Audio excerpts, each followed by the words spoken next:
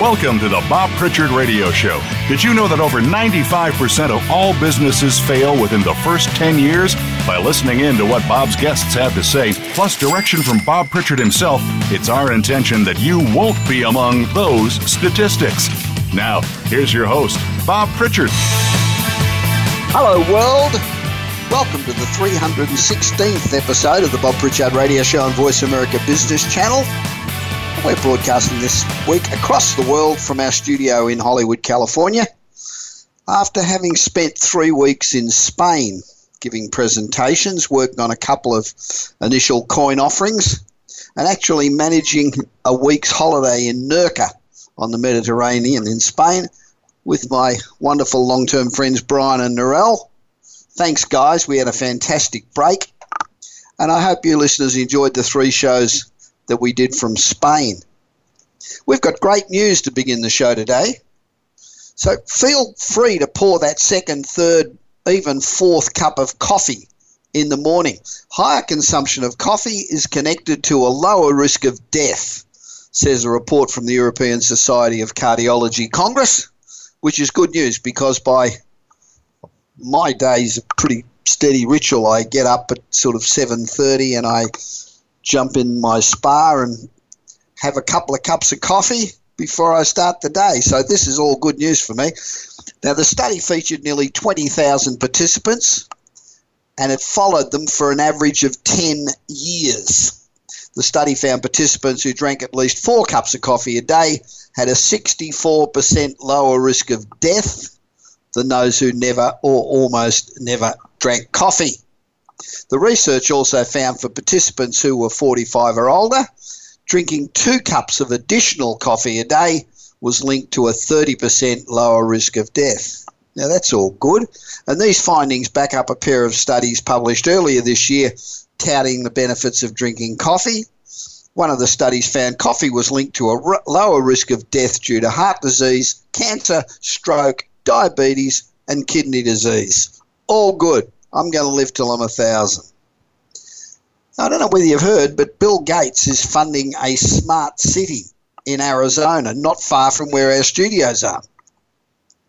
Gates just purchased 25,000 acres of land in Arizona, not far out of Phoenix, to begin construction on a new smart city, which is called Belmont. He's invested $80 million into the 25,000 acre space, and when it's complete, it will contain 80,000 residential units and a population of around 182,000 people. One would suspect that they're mostly going to be nerds. So I think I'll instantly apply for the Coca-Cola and Crisps franchise. I reckon they'll go through the roof. Now, the property's just 45 minutes outside Phoenix, which is already the fastest growing city in the US with a growth of over 1,000 people a week. So just on that basis alone, it looks like Bill's had another fantastic investment. Now, the smart city will be designed to feature high-speed networks, data centers, autonomous cars and vehicles, new manufacturing technologies, congestion minimizing traffic lights, and automated logistics hubs. Comparable in size and projected population to Tempe, Belmont will transform a raw blank slate into a purpose-built city built around a flexible infrastructure model. Sounds fantastic. I mean, the concept of smart cities is something that's really gaining pace over the last few years. You might recall that last month, Alphabet Sidewalk Labs struck a deal to turn an area of Toronto in Canada into an internet city where 800 acres of land will be equipped with modern technology, self-driving cars, smart street lights, public Wi-Fi, and a $50 million commitment from Sidewalk Labs to install and test the company's smart city technology. Now, Alphabet Sidewalks Labs is also aimed to transform an additional 16 cities into tech-friendly laboratories. Gates plans to populate the city in Arizona with around 3,800 acres of offices, stores and homes, and keeping 470 acres for public schools. The city will transform a raw blank state into a purpose-built city. While this plan's ambitious, pretty ambitious, it's not really new. Saudi Arabia's Crown Prince Mohammed bin Salman has plans to build a new $500 billion metropolis spanning 3 countries. And India plans to build 100 smart cities. But with the United Nations predicting that 2.5 billion people will migrate into cities by 2050, they all seem to have the same goals in mind: bring a new progressive focus into city living by improving infrastructure for the people who want to live there. I reckon that's all really cool. Now, do you get my daily 30-second read business newsletter? I must admit, you can't always read it in 30 seconds. Sometimes it's a bit shorter. Sometimes it's maybe a couple of minutes. But it's well worth reading. We've now got about 1.7 million daily subscribers. And 30 seconds or 60 seconds every day isn't much time to keep up with advances in medicine and new apps and new technology and subjects like Hyperloop, autonomous cars and blockchain. It's free and its information's invaluable. It's gratifying to see the tremendous response. We get a fantastic response, but I always get a huge response from newsletters that I don't think are worthy of it, and ones that I think are really worthy of it. Maybe we get a trickle. I'm also grateful for the number of companies like Shooter Pharmaceuticals in England and in 100 other countries as well, who send the newsletter if it's on something that's of interest to the company. They send it around to all their senior staff as an educational tool. So thank you. I really appreciate it. Now, if you don't get my newsletter, go to my website, bobpritchard.com, and enroll. Now, Uber's obtained formal services contract from the US National Aeronautical and Space Administration, which you may well know as NASA, which covers low-altitude airspace rather than outer space. Uber will begin testing 4-passenger, 200 miles an hour, that's 322 kilometres per hour, flying taxi services across Los Angeles in 2020. That's only 2 years away. So, flying taxi services across LA in 2 years. Boy, it's all happening a lot sooner than we think. And if you ask somebody in the street, when do you think we'll have flying taxis? They all say, oh, it's at least a generation away. Well, it ain't. It's 2 years. Now, I'm a great supporter of cryptocurrencies and am involved in cryptocurrency myself and also in ICOs. And the evidence shows that millennials are heavily investing in cryptocurrencies on the basis that that's the way to get rich quick. What's driving people to suddenly invest in highly speculative assets in the cryptocurrency space, mainly Bitcoin? I mean, you know, whether it's, I look at it, I think it's highly speculative, but at the same time, I think that it's got a really good shot of being massively successful. Now, having seen the once-in-a-lifetime returns with Bitcoin over the last couple of years, I mean, everybody knows somebody who's turned a $100 investment a year ago to $1,000 today, or $10,000 into $100,000, and they want to be part of it before it peaks. And the one big thing about the cryptocurrency that fuels this growth is that there will only ever be a set amount of it. I think it's 25 million Bitcoins. That's it. And as more people decide to invest, that limited supply gets more rare, and it consequently goes up in value. There are people predicting that Bitcoin will go to $100,000. I mean, at the moment it's about $7,000, I think. Now, many of these investors began prudently. They began buying a couple of Bitcoins, but after a few months of exceptional returns, they've gone all in, putting high percentages of their net worth into Bitcoin, all trying to maximise the returns in the short term. Many of them, and this is a bit that worries me a bit, many of them have taken out loans without concern for the possible risks involved. For example, what will happen if the stock market crashes and people get nervous? However, there are a number of analysts that predict that in this scenario, cryptocurrencies will become more valuable. However, I guess the reality is that nobody knows.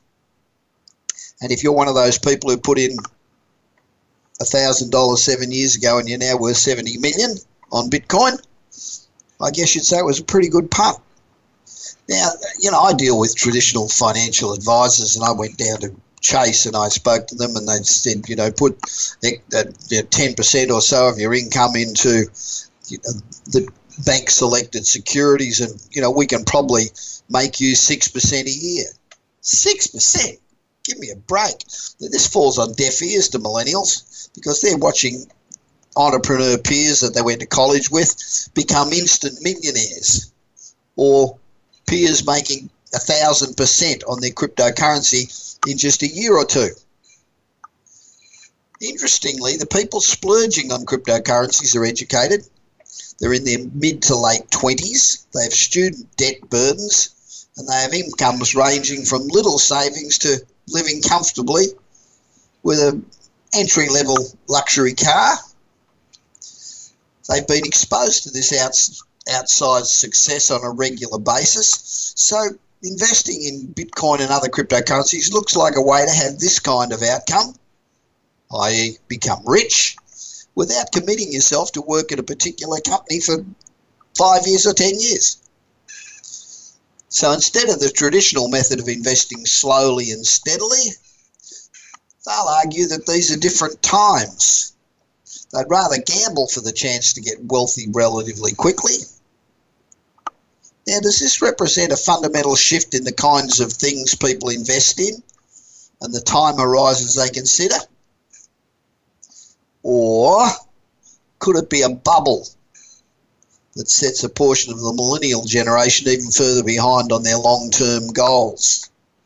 That is a bloody good question. Actually, I'm betting on the former. Screw the 2 to 6% return on investment. 2%? 6%. I went down to the Chase Bank and I told them that I had X number of dollars to invest, and they promised me a 6% return. I walked out, kept my money. Now I've multiplied it many times over. So I ain't going there. Now I've just converted from Uber to Lyft for a number of reasons, which I won't go into, but starting in December, Lyft will begin operating in Toronto, Canada, marking the rideshare's first foray internationally. Now, after growing their availability in America from 54% of the population to 95% of the population just this year, the service is on pace to take over a third of the ride-hailing market, up from just 10% only maybe 2 years ago, maybe 3 years ago. So while Uber seems to face a new crisis every week, Lyft has moved forward without a hitch. They've been capitalising on every opportunity. They're really smart. And what impresses me about the Lyft guys is that they spend 2 days a week, the two founders spend 2 days a week driving their cars, picking up passengers, getting the feel of the market. When you're worth a couple of $1 billion each, I reckon that is really, really cool. And they seriously deserve to be successful, don't you reckon?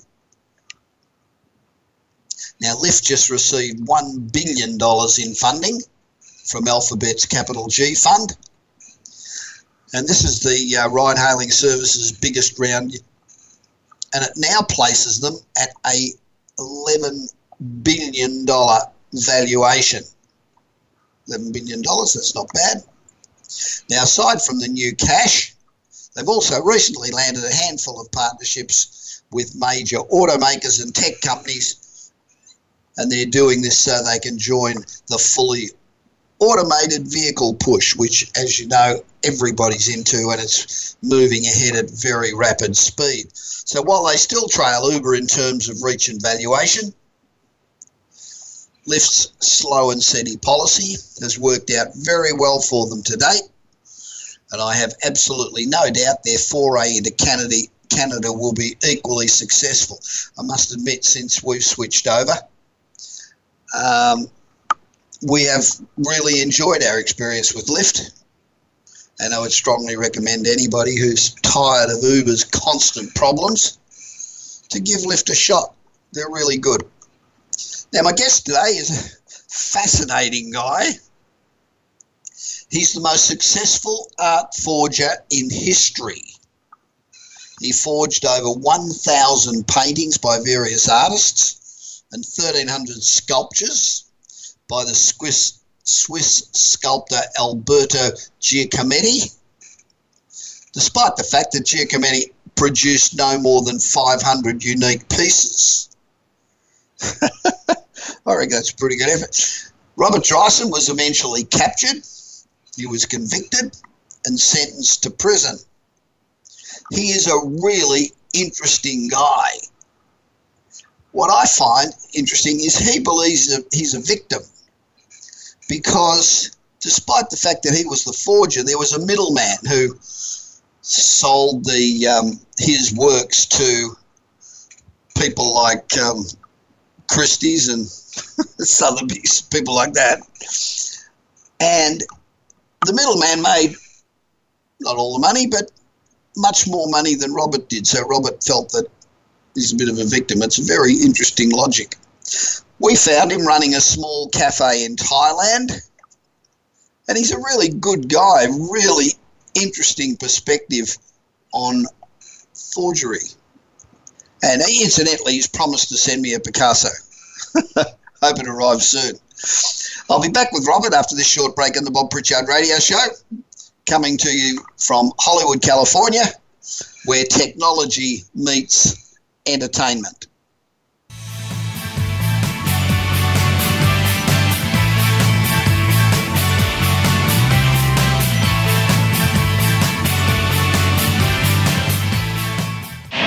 Do you want your business to achieve results you never thought possible? Bob Pritchard is recognized as the Business Leader's Advisor and has 30 years of experience as a straight-talking troubleshooter for Fortune 500 companies and SMEs across the world. Whether you need a checkup across all departments of your business or simply want to improve marketing, advertising, performance measurement, or some other area, Bob Pritchard will work his magic so you can blow away your competition. Bob Pritchard is also one of the most in-demand speakers in the world. Over 1,500 clients on 5 continents and countless standing ovations are a testament to how he changes the fortunes of business. Pick up Bob's new book, Kick-Ass Business and Marketing Secrets, at your nearest bookstore or visit Bob's website at www.bobpritchard.com. Remember, if you want to be successful, call Bob Pritchard now.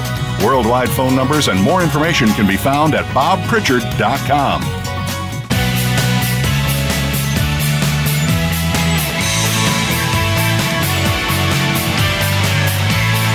You are listening to the Bob Pritchard Radio Show. To connect with Bob, please send an email to bob@bobpritchard.com. That's bob@bobpritchard.com. Now, back to the show. Welcome back to the Bob Pritchard Straight Talking Radio Show. Over the last 6 years or so, we've given you insights into the lives of over 320 of the world's most interesting people. We've spoken about what they do, what makes them tick, how they became known, what pitfalls they encountered along the way, and how they overcame them. You know, it's extremely difficult to create a successful business, and we need to receive advice and assistance from those people that have achieved success before us. So the aim of this segment is to give you information and to assist you to become successful. Now, Robert Dreysen is both an entrepreneur in a field that very few succeed at, and he's also successful having made many millions of dollars. He's also able to live comfortably in the tropics by the water, although that may not have always been entirely by choice. My guest today is Dutch artist Robert Driessen. Now, Robert's regarded as the most successful art forger and one that the European authorities sought to find and arrest. But while Robert's German accomplices sat in prison, he was free until he was finally arrested and convicted. The police sought him in Europe for art crimes. Robert Driessen forged some 1,000 paintings by various artists and 1,300 sculptures by the Swiss sculptor Alberto Giacometti, despite the fact that Giacometti produced no more than 500 unique pieces. So the artist only produced 500 pieces, but Robert produced 1,300. Now, at one stage, 2 of his accomplices were in prison in Germany, and Robert was the only member of the gang still at large. He was eventually captured, convicted, and sentenced to prison. Now, Robert spent more than 30 years forging art, including paintings and sculptures, and he's lived pretty well on the proceeds. We found him, and he's running a small cafe in Thailand, and Roman Abramovich, who's the owner of Chelsea Football Club. Luxury yacht is anchored nearby, so he's living in a pretty nice part of the world. Robert, welcome to the Bob Pritchard Radio Show, and you're being heard all around the world. Thank you very much for having me, Bob. You've certainly had a hell of an interesting life, haven't you? Well, some people say yes.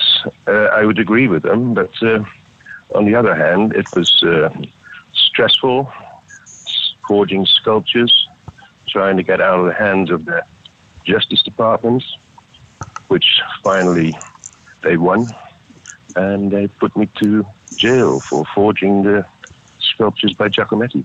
So, what is it that drives a forger, whether it be art or sculpture or whatever it is? Is it the money? Is it the thrill of the chase? Is it outsmarting the so-called art experts or the authorities? Or is it something else, or a combination of all of those things? Well, let's say it's a combination of all, but outsmarting the experts who think they know it all makes me,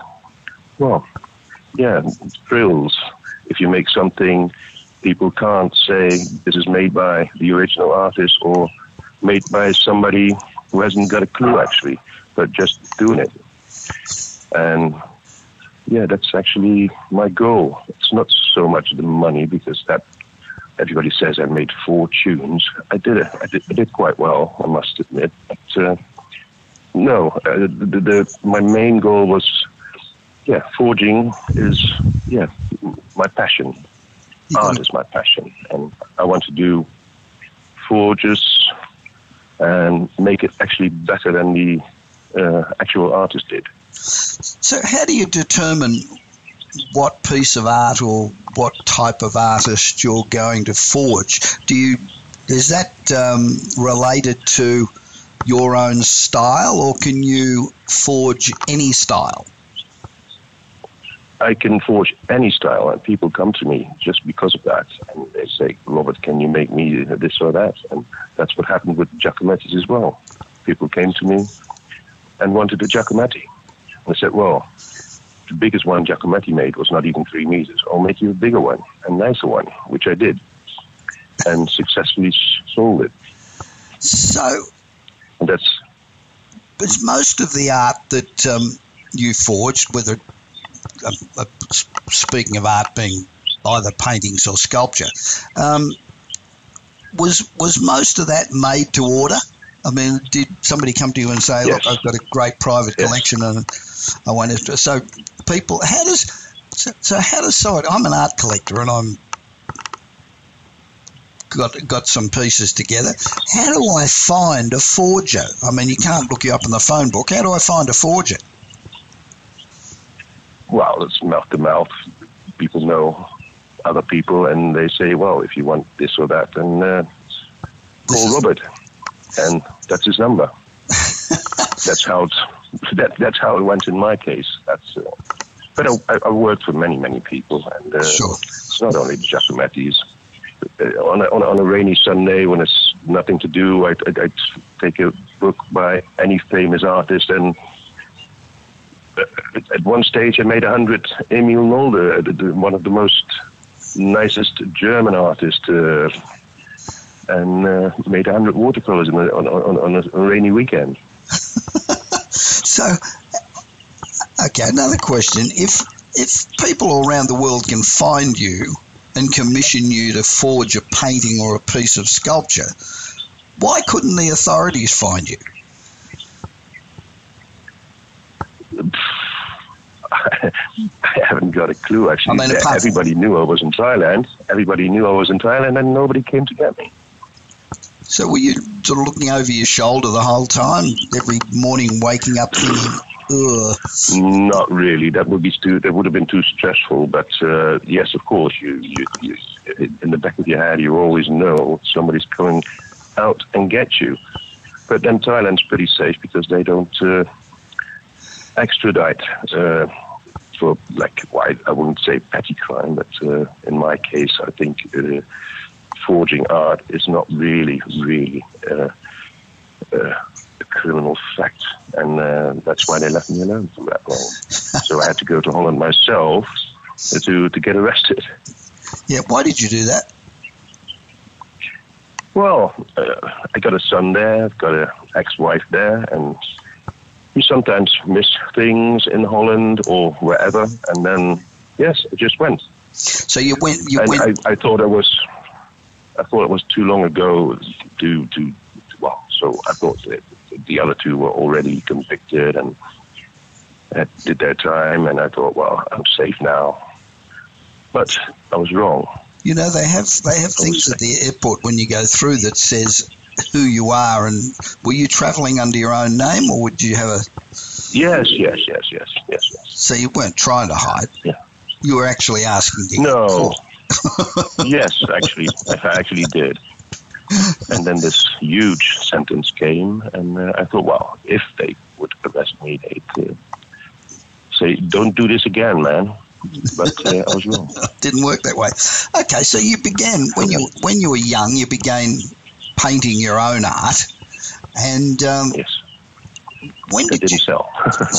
When did you go from painting your own product and trying to develop your way as an artist?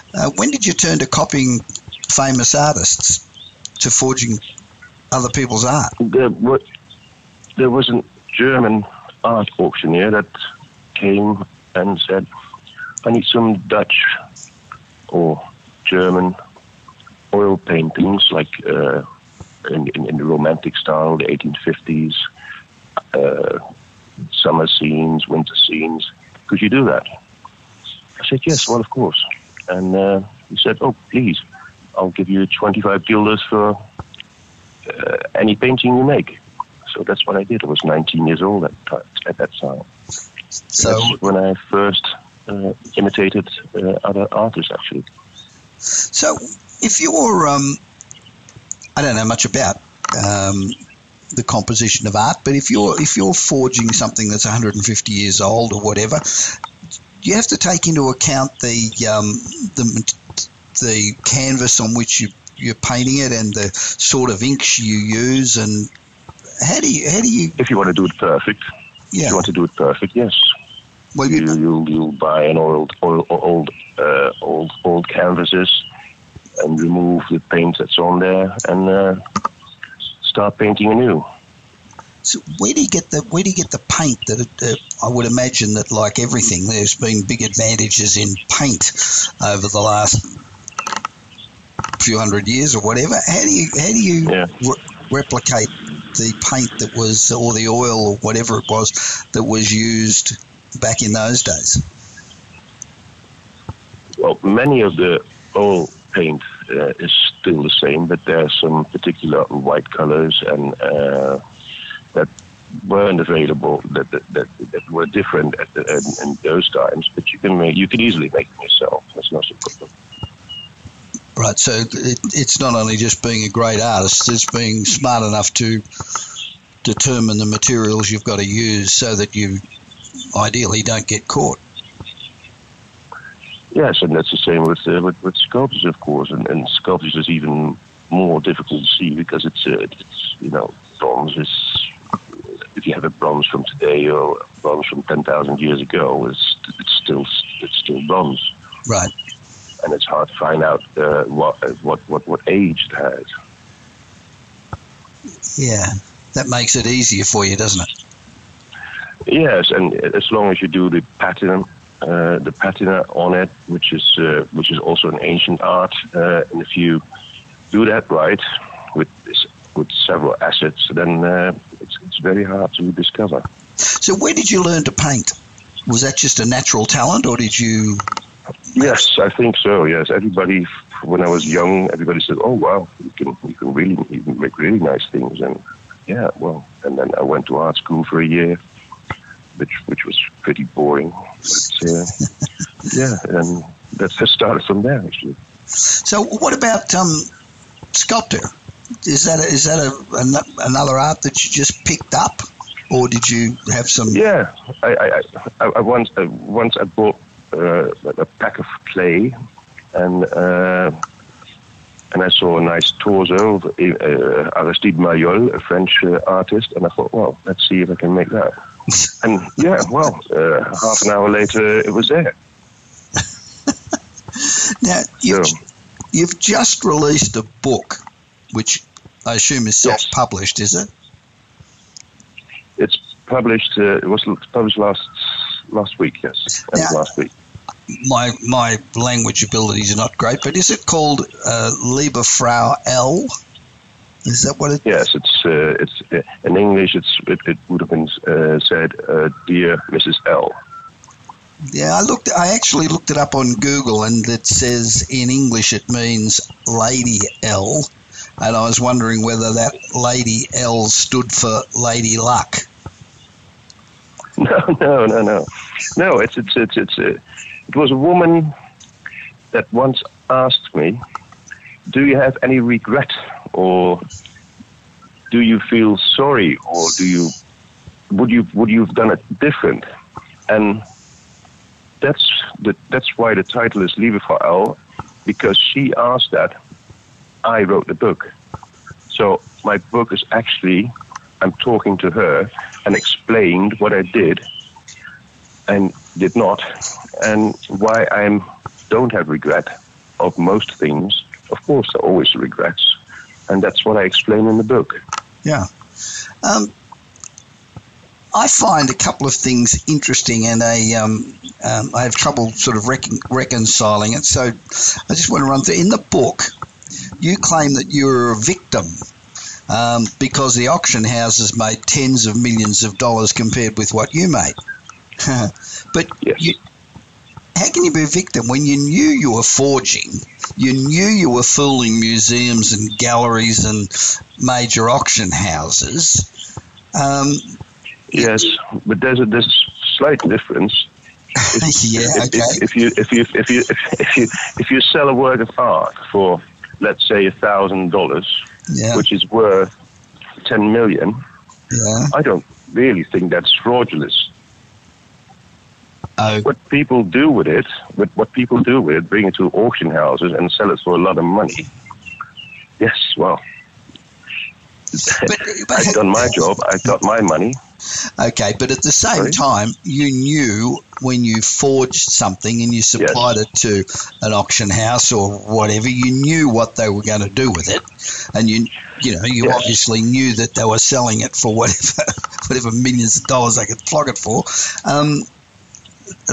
Surely, at very least, you're guilty, aren't you, of being a forger? But certainly wouldn't be a victim in my view. I don't say I'm a victim, but I'm not that. You're not a real bad guy. People, as people say I am. Okay. I think many people should take their responsibility if they buy something like a Ferrari. You can't buy a Ferrari for $1,000, can you? one wouldn't think so. But No. Let's look at Giacometti's. Giacometti in his life apparently produced about 500 pieces of work, and you produced about 1,300 pieces of his work, and you were brazen enough to make your own models and then cast them and stamp them with the stamps of the foundries that Giacometti had used. Now, surely that's an obvious attempt to deceive, isn't it? Absolutely. So, Absolutely. How do you justify that rationalisation? Giacometti's an artist, and I make art. Okay. That's the difference, I think. All right. Okay. You also, on your website, you more or less brag about being one of the world's most famous forgers. That's what they call me. I never said that myself, but you believe it, don't you? I'm one of the most well-known forgers. I'm sure there are much better ones, but I'm not too bad. I think deep down you probably think, I'm really fucking good at this. I'm pretty good. Okay. You talk in the book about the sentence, the pre-justice system and life behind bars. Before we discuss the art world in general, would you like to sort of elaborate on a couple of those points, the sentence, the pre-justice system and life behind bars? Because for most of the listeners, they wouldn't be familiar with the German system. Well, I call it pre-justice because before everything was already settled. Everybody was going to know. Everybody knew I was guilty, and they gave me. But there was one thing they said it was a gang, and for a gang you need more than 2, 3 people. The only one I dealt with was this man who got 7.5 year sentence, and that was the only one I dealt with, and they would say it was a gang, but it wasn't, and that was most of the sentence. Well, what about the people that your immediate contact was commissioned by? Presumably he was sitting there and he had these art gallery or art auctions who would come to him and say, "Psst, can you get me whatever?" And he'd say, "Okay, I'll get on to Robert, and give me a couple of weeks and you'll have your Picasso or whatever." Surely that makes it much bigger than just 2 of you, doesn't it? Wouldn't that qualify as a gang? Well, it depends on how you see it. I think I dealt with just one man. What this man with whom he dealt, that's beyond my thing. Okay. For somebody who's artistic and creative, what was life like behind bars? I guess they didn't give you a paintbrush and a canvas. Well, actually, I made 50 more Giacometti drawings in jail, so. But I had to buy my own pencils and things. Yes, I didn't get it from the state. So you actually sat in jail, creating more forgeries that you could cast when you got out. No, I just made painting. I just made drawings. This is a shame, actually, because I like sculpting more. But they wouldn't give me any of these materials. I can't say that I really. But I didn't blame them. I didn't put in Giacometti's name, though. Right. Okay. In your book, you say that it's not the art that sells, but the story. What do you mean by the story? Yes. Well, if you've ever been to an art gallery, and of course, there's nice things there, but there's always somebody talking about it as if it was the most beautiful thing in the world. And that's what I say, the more beautiful the story, the higher the price. It's the way of selling it, not the piece of art directly. I explain in my book that you can make an artist. You can buy his stuff for a couple of bob and put it in an art gallery, put red stickers on it, and do that for a couple of years, and make that artist great, big, expensive, and then somebody will write about it, and then that's like what happened with Tiffany lamps for Barbra Streisand, teddy bears, Michael Jackson. It depends on who buys it. That makes the prices. So, are you saying that art isn't judged on the quality of the art? Well, that's very subjective anyway, isn't it? Yes, but indeed. It's judged on how much exposure and promotion from the right people determines whether or not that art becomes... I'm an absolute believer in that, yes. You know, it's interesting because 3 or 4 days ago when I was in Spain, I went to the Picasso Museum, and, you know, there's a hell of a lot of good stuff there, but there's a hell of a lot of stuff that I reckon I could have painted. Well, probably not, but you know what I mean. Yeah, I know exactly what you mean. So what Picasso led a fairly... You know, he wasn't that well connected initially, so he didn't have the connections to go out and promote in the real early days. In fact, I think the stuff that he did when he was 17, 18, 19 was the best work he did. But absolutely. So how does somebody who's unknown become that famous if it's all... Well, just a matter of for Picasso, manipulation. For Picasso was even because he worked hard. He made an awful lot of work. Yeah, true. And that's what, of course, these gallerist people want, because the more the merrier. And that's what I say at the beginning. They'll buy his stuff because he needs money, of course, and put it on the gallery, get in the press. Put red stickers and do that for several times, and then at a certain point it'll sell itself. And with Picasso, because he made so many things, and that was easy actually.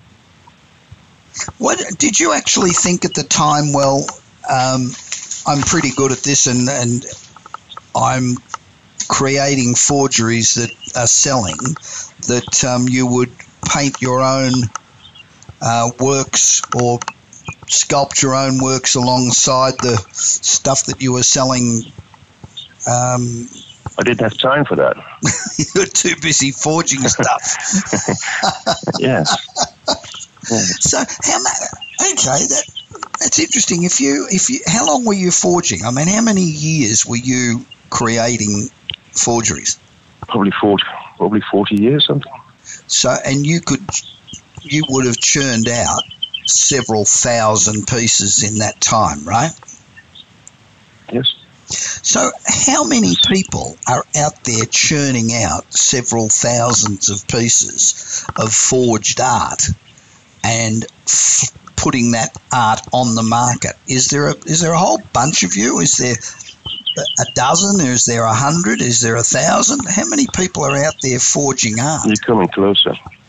You're coming closer by the last number. So you think there's thousands of forgers out there putting art on the market that isn't genuine? Yes. But that happened for thousands of years already, of course. But the last 100 years, it's become more and more, of course. So how does one detect whether a piece of art is genuine or just some clever bastard like you has gone and painted it? How does the collector tell? It's very, very, very, very difficult.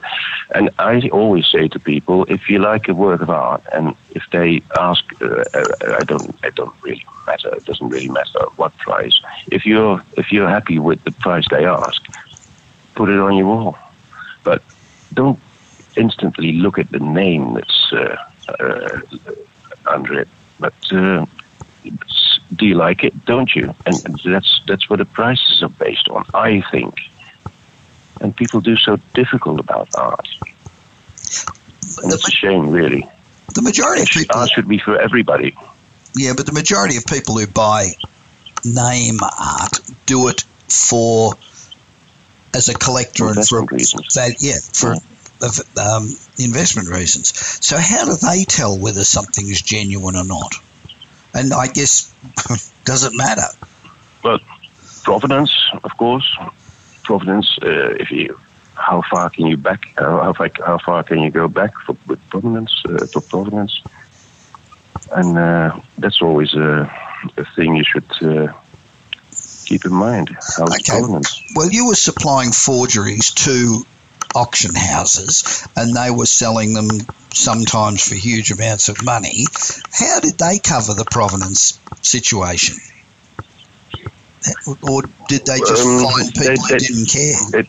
They didn't really care. So you've just got to find them. If you go with Picasso or with Giacometti or Andy Warhol or whatever, these big names, of course they would not sell it without a provenance. But you were everything minor than that. They don't really care. But you were selling heaps of Giacomettis, weren't you? Yes, but I never sold them at auctions. I sold them to this one man. And then he went on and sold. No, he didn't sell it to auctions, as far as I know. He didn't sell it at auctions also. Okay, so you're saying that people like Sotheby's and Christie's don't bother to check provenance, but they're only interested in selling the art. So yes, do they work together? Or are they totally independent, or have they got a sort of a wink, nod understanding that they'll? Well, every major city in the world, there's a Sotheby's and a Christie's. I think that they work together a bit, but sometimes not. But there was two authentic Renoirs a couple of years back, one in London and one in New York. Right. Suddenly came on the market. Because if they sell fakes and it becomes known, then it screws up their reputation, doesn't it? Happened many times before already, yes. And they just get by it. For myself, I know that at least 200 sculptures I made were sold there. So. Jeez. The guy that was your point man who was buying the sculptures and things off you, what happened to him? He went to jail for 7 years? He was in jail half time, same as me. And he went to Portugal. Okay, is he still in the art business? After a sentence. I haven't got a clue. I didn't talk to him ever since. Okay, you're a fascinating guy with a fantastic story to tell. What do you do now? You're still producing art? Well, I just finished my book, so I'm still looking what to do now. I'm going to write a new book, but that'll take me more time because I'm not in a hurry anymore. I wanted to do this. I want to do this book, Liebe Frau L, pretty quick, and I succeeded. And now I'm writing another one, and if people come to me and say, "Can you make me this or that?" Of course, I'm open to that. So, and you're producing work under your own name now that I see. Yes, sir. Do they all look like traditional artists, or are they your own flavour? Oh, if people can do a mixture between, if you want, I just made a Banksy. I sprayed a Banksy and a Keith Haring, and I put under it Banksy meets herring. So that's what I do as well. So you distinguish your art now using your own name? Yes. Rather than whoever you were forging. So... Yeah, that's too much trouble. The fact that you're... And there's too many people know where the hell you are now since they caught you once. So where... Does your name have a value now? I mean, if somebody sees a piece of work by Robert Dressen, has that got an intrinsic value because you are famous and you are who you are? I didn't increase the prices yet. I might at one stage maybe, but if it's getting too busy. But no, I still enjoy it very, very much. And I do my best. And I was, what I did before also, I judge the piece on my work, on the hours I spend, and that's how I made my price always. Okay. So what's next for Robert Dressen? Write my new book about, I went to England, south of England, 7 years, every weekend to the auction houses. And there's some very funny and nice stories about that. And alongside, I do some artwork. I hope you've got a good lawyer, because it seems to me that you put out a book of your stories, the Sotheby's and Christie's and people like that are going to sue the hell out of you. Oh, well, the truth never harms, does it? Yeah, truth's no defence, though, is it? Well, I can prove it all, so if they want to sue me, come on, get me. Okay, so thank you very much for speaking with me on the Bob Pritchard Radio Show. I really enjoyed it. Had a very nice time. You can see Robert's work by going to Dressen Art. Now, I'll spell that for you. It's DRIESSENART.com. That's Dressen. I would say Dressen Art, but it's DressenArt.com, and you can see some of the works that he has for sale. You can read some fascinating information. It's been a pleasure speaking to you, Robert, and I'll be back. Thank you very much. With more of the Bob Pritchard Radio Show on Voice America Business Network after this short break.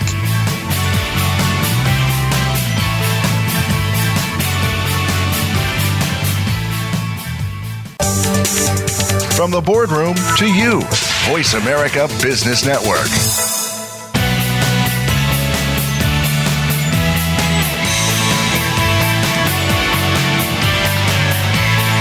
You are listening to the Bob Pritchard Radio Show. To connect with Bob, please send an email to bob@bobpritchard.com. That's bob@bobpritchard.com. Now, back to the show. Welcome back to the Bob Pritchard Straight Talking, absolutely no bullshit business radio show, and you're on Voice America Business Channel. The Bob Pritchard Radio Show is the #1 global business radio show for entrepreneurs, and this week we're broadcasting from our studio on Hollywood Boulevard in California, in Los Angeles, California, where entertainment meets technology. I'm not a big social media person because I'm concerned about the risk of security of information, and I like to keep, what I'm doing and whether I'm home or whether I'm out of town pretty private. But I saw a really interesting report this week that was asking if social media is harmful. Well, an increase in suicide rates amongst US teens has occurred at the same time the social media use surged, and a new analysis suggests that there may be a link between social media use and suicide for teens. Suicide for teens rose between 2010 and 2015 after they had been declining for nearly 20 years. And this is according to data from the Federal Centres for Disease Control and Prevention. Why the rates went up considerably isn't known. But a major study suggests that one factor could be rising social media use. Recent teen suicides have been blamed on cyberbullying, and social media posts depicting perfect lives may be taking a toll on teens' mental health. The study's authors looked at CDC suicide reports from 2009 to 2015 and the results of 2 surveys that were given to US high school students to measure attitudes, behaviours and interests. About 500,000 teens aged 13 to 18 were involved in the study. That's 500,000. That's a pretty good sample. They were asked about the use of electronic devices, social media, print media, television, and time spent with friends. Questions about mood, including frequency of feeling hopeless and considering or attempting suicide. Data highlighted in the study included teens' use of electronic devices, including smartphones, for at least 5 hours daily, more than doubled, from 8% of teens to 19% of teens in 2015. And these teens that used electronic devices more often were 70% more likely to have suicidal thoughts or actions than those who reported less than an hour of use. In 2015, 36% of all teens reported feeling desperately sad or hopeless, or thinking about planning or attempting suicide, up from 32% just 6 years earlier. And for girls, the rates were higher, 45% in 2015. In 2009, 58% of 12th grade girls used social media every day, or nearly every day.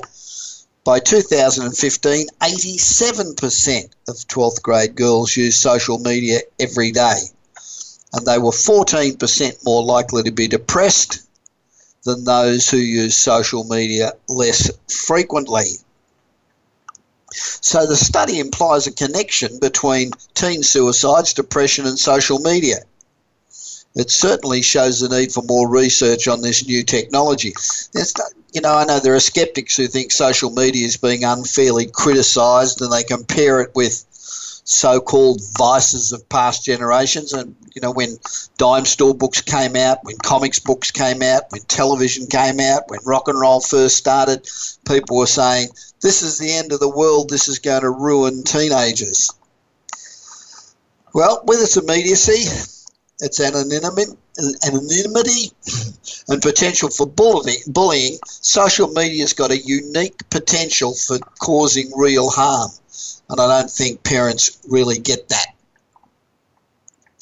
Remember, if you're not living on the edge, you're taking up too much space. It's easier and much more rewarding to do the impossible than it is to do the ordinary. It's better to aim for the stars and miss than to aim for the gutter and succeed. And if you're always trying to be normal, you'll never know how amazing that you can really be. Now, I hope you have a sensational week, and join me again next Tuesday when I'll again be broadcasting from Hollywood Boulevard in Hollywood, California. In the meanwhile, continue to be successful, because the alternative really sucks. This is Bob Pritchard. You've been listening to the Bob Pritchard Radio Show. Please join us again next Tuesday at 8 p.m. Eastern Time, 5 p.m. Pacific Time on the Voice America Business Channel. Until then, enjoy another week of success in your business and your life.